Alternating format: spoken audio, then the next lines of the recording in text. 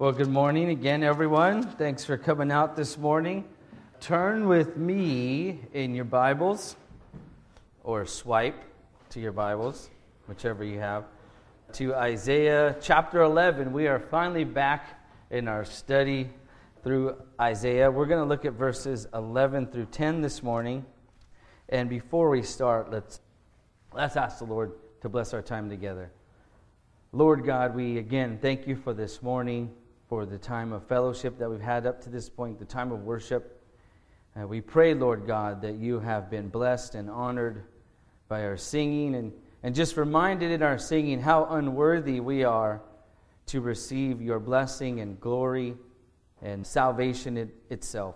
But we thank you for that you've given us such a great gift, and we look forward to its full consummation, Lord, when you return to take us home. And we ask that you would speak to us now as we glimpse into your word through the prophet Isaiah.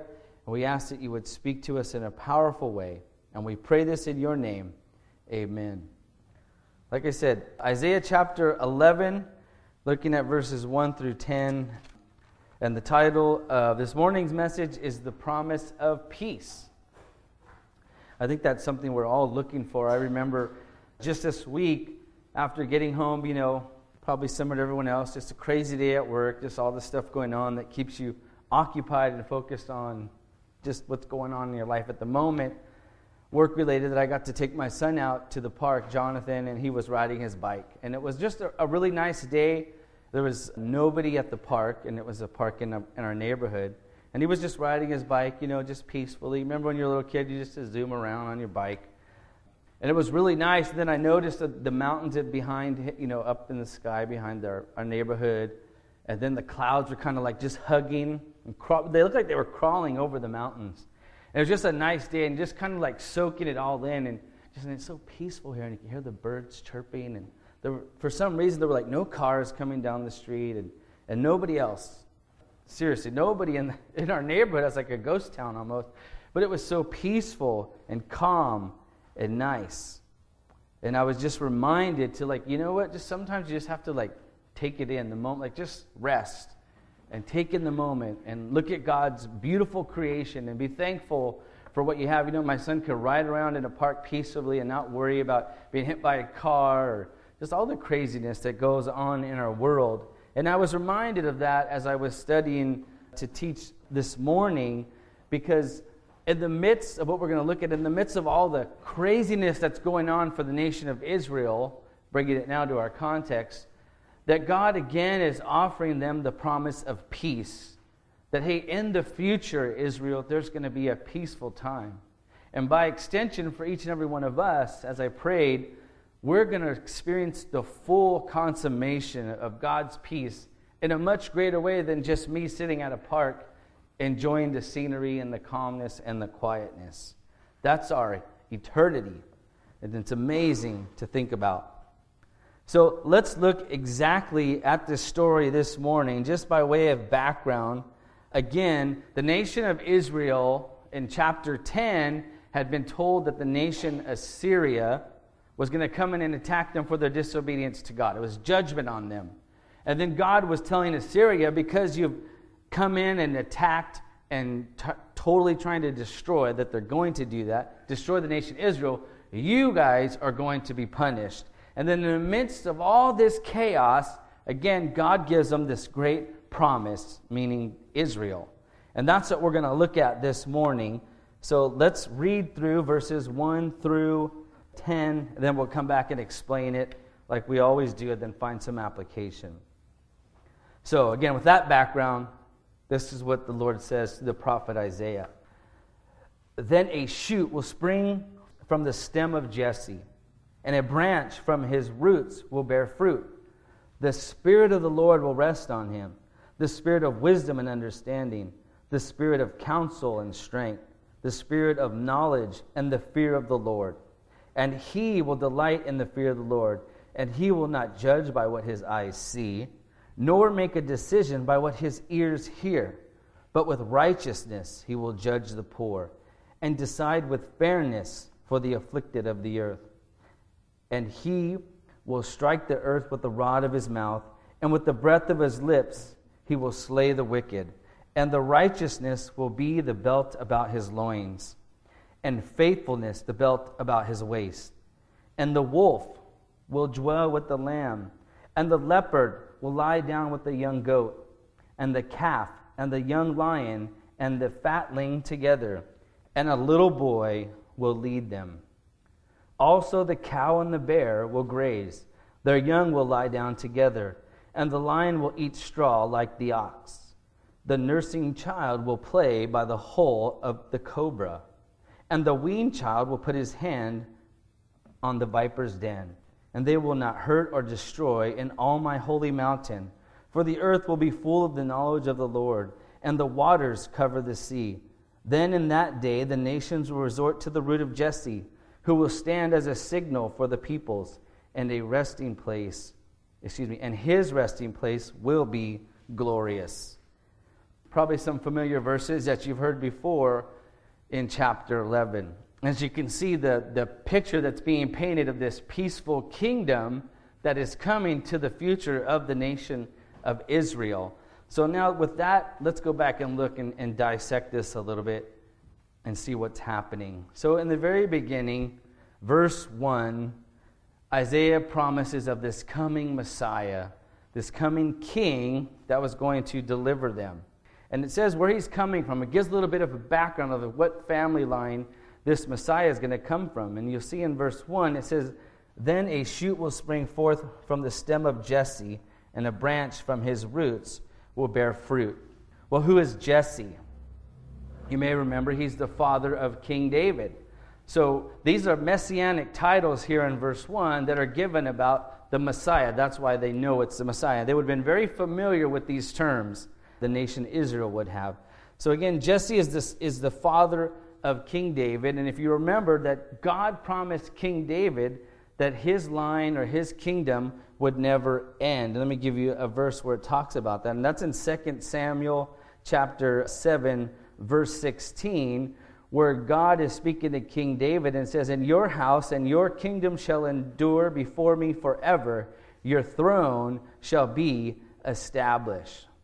So this was a promise that, hey, from your children, your ancestors, King David, your descendants, once you are gone, they will always rule. They will always rule. They will always sit on the throne, and they will rule the nation Israel.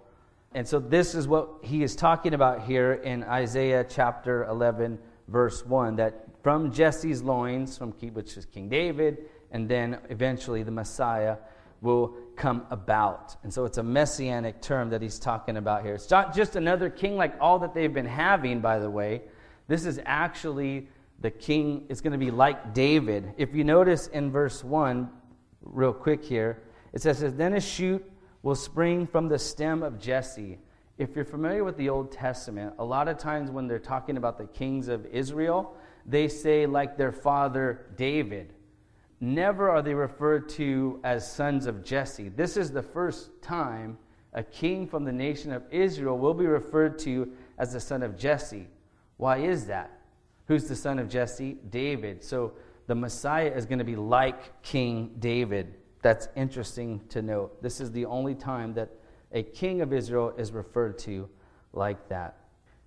In the second part there, a branch from his roots will bear fruit. Again, this is another messianic title. If you look in Jeremiah 23, verse 5, it says this, "Behold, the days are coming, declares the Lord, when I shall rise up for David a righteous branch, and he will reign as king and act wisely and do justice and righteousness in the land." So again, just two messianic titles that I wanted you to be aware of. Again, this is the background. And so the nation of Israel, the people that are being talked to at this time, would understand who is coming. It's somebody different than all the kings that they have had. And that's a good thing, because if you know the history of the nation of Israel, all the kings up to this point, except for a few of them, have been pretty bad. And they led them to this point of being judged. So let's move on from there. I want to point out something. Let's go down to verse 2. So this is the background. This is who's coming. What will he be like? What will his character be, this new king that they're looking for? Well, verse 2, it shows us. It says, "The Spirit of the Lord will rest on him, the spirit of wisdom and understanding, the spirit of counsel and strength, the spirit of knowledge, and the fear of the Lord. So what's going on here? The Spirit of God, whenever the Old Testament talks about the Spirit of God, what they're saying is that the person is acting in a capacity which is more than merely human. The Spirit of the Lord has come upon them, and they're doing something that's different than a human would do. So it's giving them divine characteristics. That's what the Messiah is going to do when he comes. And then it gives all these descriptions of the characters of what he will be like. He's going to have wisdom and understanding and counsel and strength and knowledge. What are all these descriptions telling us?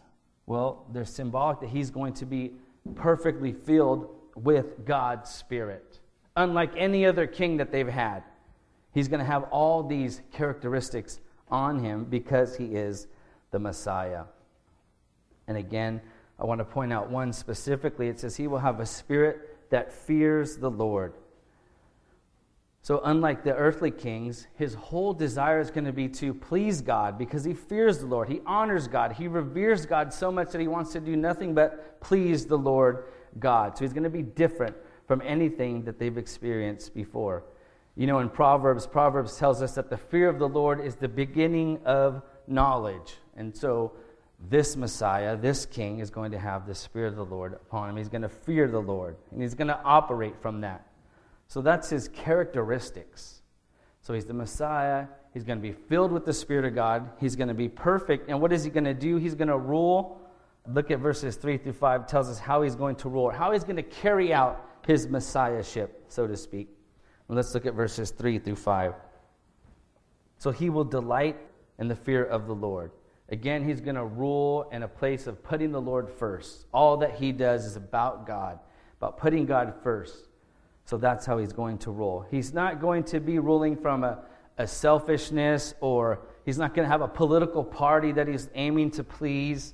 He's not going to have lobbyists in there trying to tell him what to do. We're all familiar with crooked politicians, right? He's not going to be like that. Isaiah is telling them. Matter of fact, he's going to be totally different. Look at the rest of the verses here in verse 4. It shows you how he's going to rule. Actually, go back to verse 3. He will not judge by what his eyes see, and nor will he make decisions by what his ears hear. But with righteousness he will judge the poor and decide with fairness for the afflicted of the earth.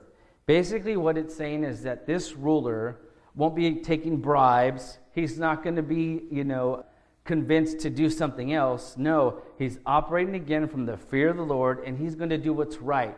You can't trick him. You can't fool him. You can't persuade him to do something other. No, he's not going to judge like that. He's going to be totally different. He's going to judge fairly. He's going to judge righteously.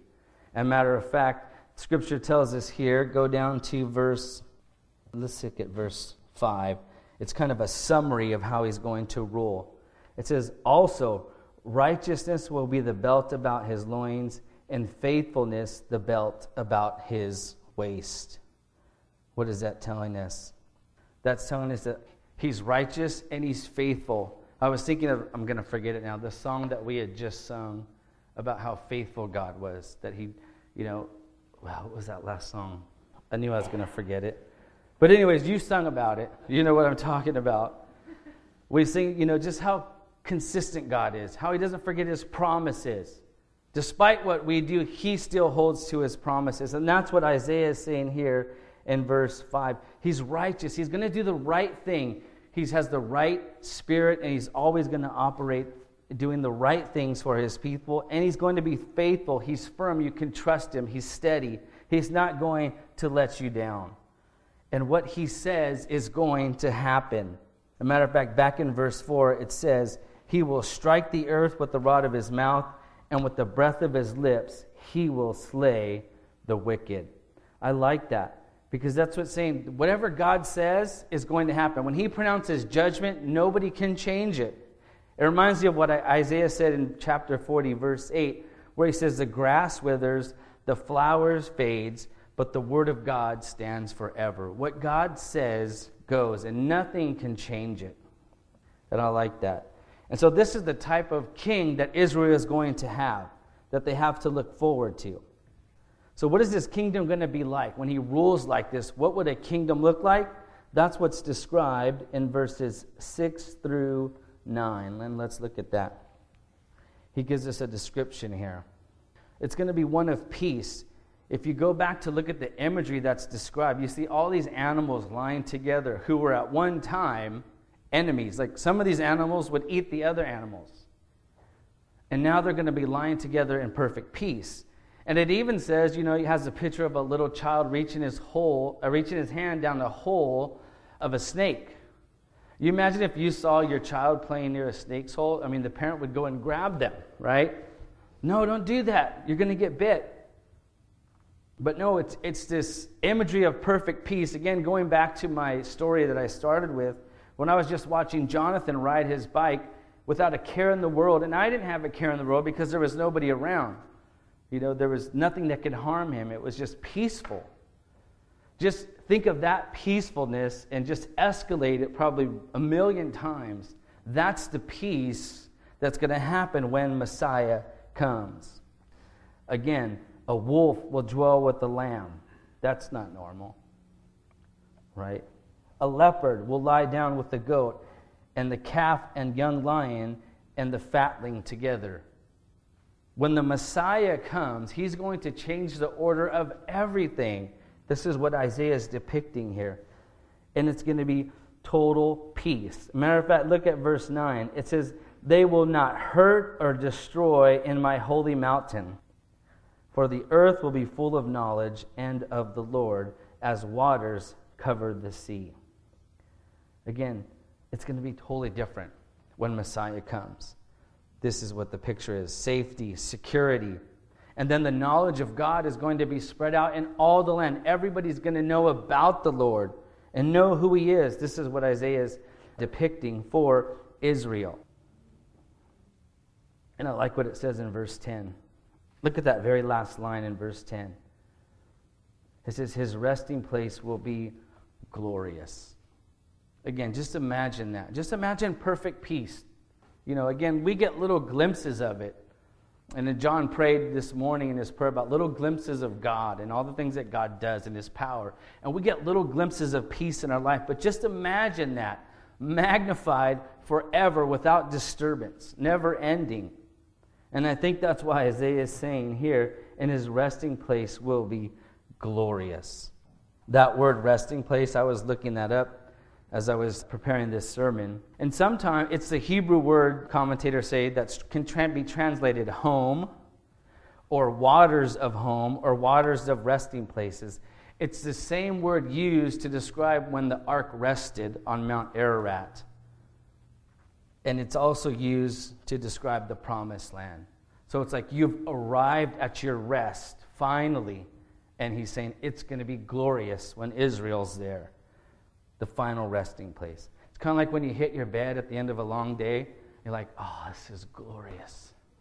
Or when you get to nap after church, or maybe that's just me, like, "Oh, this is glorious."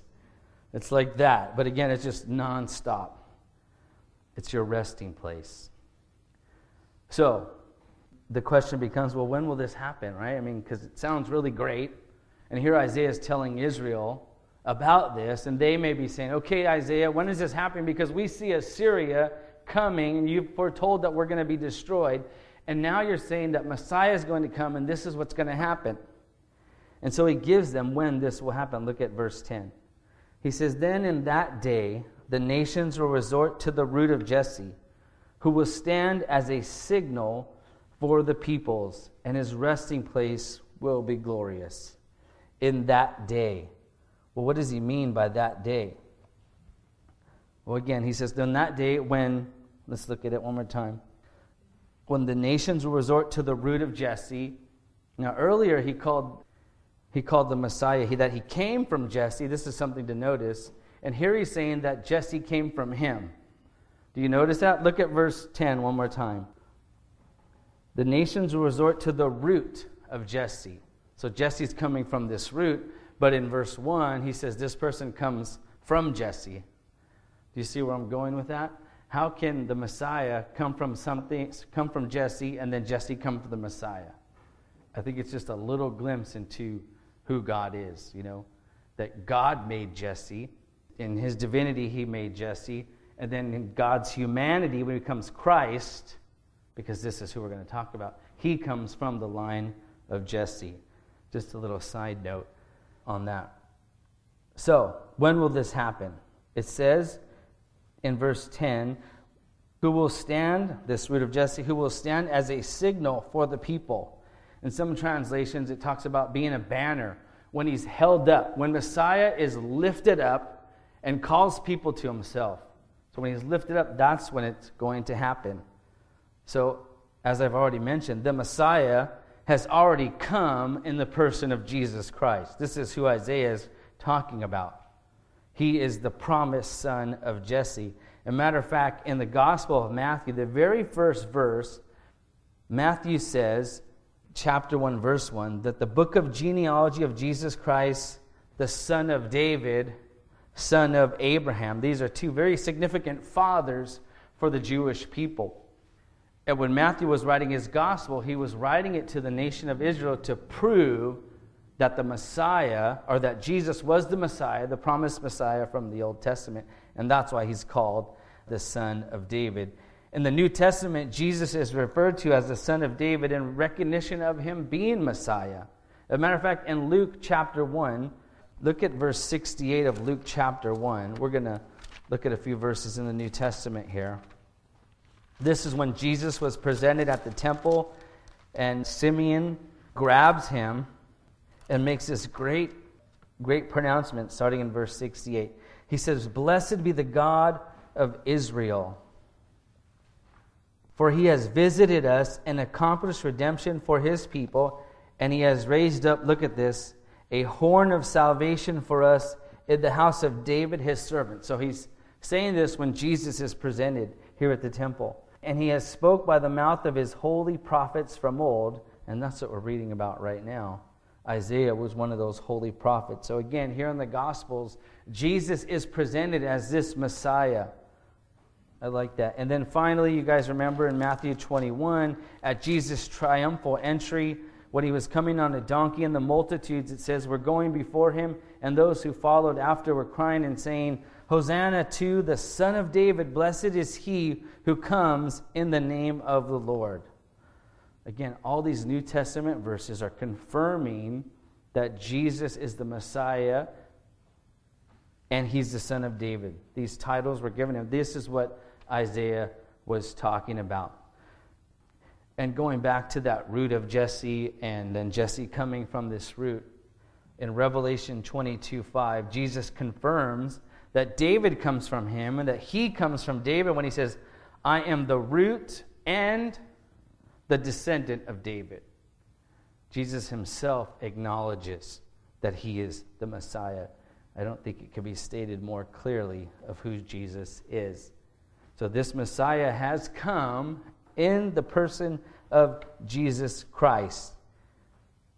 So the question now becomes, well, Isaiah said he's going to be held up as a sign, that when Jesus is held up or raised up, he's going to draw people for himself. Do you know that Jesus actually said that in John chapter 12? Look at this. John chapter 12, verses 31 and 32. It says this. Let me find it here. Starting in verse 31. Oh, I'm in John 21. John 12 says this. It says, "Now judgment is upon this world. Now the ruler of this world will be cast out." And then in verse 32, "And I, if I am lifted up from the earth, will draw all men to myself." So here he's fulfilling that prophecy. Jesus says, when I'm lifted up, and when was he lifted up? When he was on the cross, he will draw all men to himself. I think this is what Isaiah was prophesying about, and maybe not really understanding the full range of what he was saying, but Jesus says, hey, when I'm lifted up, I'm going to draw all people to myself. This is how he refers to that. And there are other verses in John where he talks about being lifted up for the world. So, when was this going to happen? Well, Jesus is saying he's the Messiah. The scriptures are saying that he is the Messiah to come. And he's saying when I'm lifted up on the cross, that's when he's going to begin drawing people to himself. And we're still kind of wondering, at least as I was saying this, well, then where's all this peacefulness? Because right now, if Jesus is lifted up and drawing all men to himself, Isaiah also talks about all this peace and serenity. When is that going to take place? It hasn't taken place yet, has it? Or has it? Well, I'm going to argue that if Jesus has been lifted up and he's drawing all men to himself, and we know by him being our Lord that he already rules and reigns in the hearts of his people. So in one sense, we experience some of the things that Isaiah talked about, but there's a time in the future where it will be fully consummated and we'll experience in its just fullness. Let me give you some examples. So if Jesus currently rules and reigns in the hearts of his people, let me ask you, who are his people, don't you experience that character that we talked about through the fellowship of the Lord? Don't you experience that Jesus' divine counsel in your life? Don't you experience his strength? Do you experience the wisdom and understanding of the Lord? And do you understand his knowledge that he's revealed to you? All those things that Jesus talked about, I know if you're a believer, you experience those things in some sense now. Maybe not all the time fully, but when you're in a relationship with the Lord and you're spending time with the Lord, don't you experience his divine counsel and his strength and his wisdom and his understanding? Don't we experience peace and freedom in the Lord that he's already given to us? Don't you have peace with God? Don't you have peace of mind? Maybe not fully all the time, but do you know that no matter what happens in your life, that no matter what happens, even if you were to die, what's going to happen? To be absent from the body is to be what? Present with the Lord. The worst thing that can happen to us is what? If we die, and then we go to be with the Lord. There's nothing to fear in that. We have that peace of mind. And don't you experience when you came to Christ, peace with God, and as you walk with the Lord, you experience peace in your relationships? Oh, they're not going to be perfect, but doesn't God mend relationships? Doesn't he heal broken families and broken marriages as both people submit to the Lord? We do experience peace and strength and victory and freedom in the Lord. Don't you experience rest in the Lord as well? Aren't you no longer striving to be good enough to be accepted by God? Remember, it was Jesus himself that said, "Come to me, all you who are heavy laden and burdened, I will give you what? Rest. I'll put my yoke upon you. It's easy and it's light." We experience rest in the sense that we're no longer trying to make it into the kingdom of God by doing religious things like I'm going to Bible study, I'm going to church, I'm worshiping God, I'm giving when offering is asked for. Those things don't bring you into salvation with the Lord. You do those as a result of your salvation. So that's the rest that we experience now in some sense. We are no longer striving again to be good enough. He has given us his righteousness, and we can trust in that and rest in that. But guess what? That's not it. The best is yet to come. Because all those things that Isaiah talked about, I believe, will be experienced at the second coming of our Lord. See, one day, the prophecy that Isaiah gave in those latter verses through 3 all the way down will be experienced in the fullest sense. Again, we will see the Lord face to face. We will see him. We will see and experience true justice. And we will experience absolute peace and safety. And guess what? It's going to be glorious. It's going to be glorious. Let me close with just a few verses that describe all these things. And if you know, we read these frequently because they're just applicable to what we've been studying. Go to the book of Revelation, starting in verse 21. This is the description of all these things that Isaiah prophesied in their fullest sense finally being realized. In Revelation 21, we're going to look at a few different verses. They're going to describe what I just said, that we're going to see the Lord face to face. We're going to experience and see justice. and we're going to experience absolute peace and safety. So in Revelation 21, starting in verse 1, he says, "Then I saw a new heaven and a new earth, for the first heaven and the first earth passed away, and there is no longer any sea. And I saw the holy city, the new Jerusalem, coming down out of heaven from God, made ready as a bride adorned for her husband. And I heard a loud voice from the throne saying, 'Behold, the tabernacle of God is among men, and he will dwell among them, and they shall be his people, and God himself will be among them.'" So here's that. We're going to see the Lord face to face. What Isaiah was talking about, the knowledge of the Lord finally. You're going to know him just like we know each other, or we see each other. Continuing on in verse 4, "And he will wipe away every tear from their eyes, and there will no longer be any death, and there will no longer be any mourning or crying or pain, for the first things have passed away." See, we're going to experience all that justice and peace and safety. Drop down now to verse 22 of chapter 1. He continues on and says, "I saw no temple in it, for the Lord God the Almighty, the Lamb, is its temple. And the city has no need for the sun or the moon to shine on it, for the glory of God has illuminated, and the lamp is the Lamb. And nations will walk by its light, and the kings of the earth will bring glory into it. In daytime there will be no night there. Its gates will never be closed." Again, those are depictions of safety and peace. You don't have to lock your doors anymore.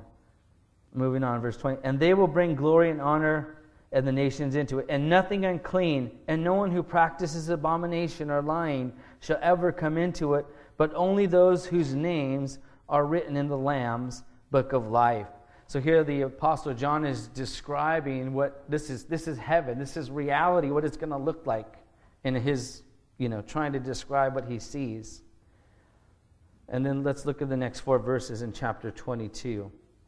"Then he showed me a river of the water of life, clear as crystal, coming from the throne of God and of the Lamb. And in the middle of its street, on either side of the river, was the tree of life, bearing 12 kinds of fruit, yielding its fruit every month. And the leaves of the tree were for the healing of the nations. And there was no longer any curse. And the throne of God and the Lamb will be in it, and his bondservants will serve him. And they will see his face, and his name will be on their foreheads." That's a depiction of all that. That's the consummation of what Isaiah is talking about. If the lion if the wolf and the lamb are going to lie together, that's when it is going to be, at the full consummation at the Lord's second coming. And guess what? Just like Isaiah said, for each and every one of us, in that resting place, it's going to be glorious. Again, just imagine the most peaceful thing that you can think of, the most beautiful place you've ever been, and just magnify that. And that's going to be our resting place. My wife is reading a book called Heaven by Randy Alcorn. That's something that I was looking through this morning. I was like, I got to read this book, because it's all about heaven. It's all about our future home and what it's going to be like. We only get a glimpse of it here in Revelation and in Isaiah, but it's going to be glorious. And it's for all those who trust in the Lord Jesus Christ. So this morning, as we close, I want to say this. If you're hearing this and you're like, well, I don't have that relationship with God. I don't know who the Lord is. I don't experience his divine counsel and strength and wisdom.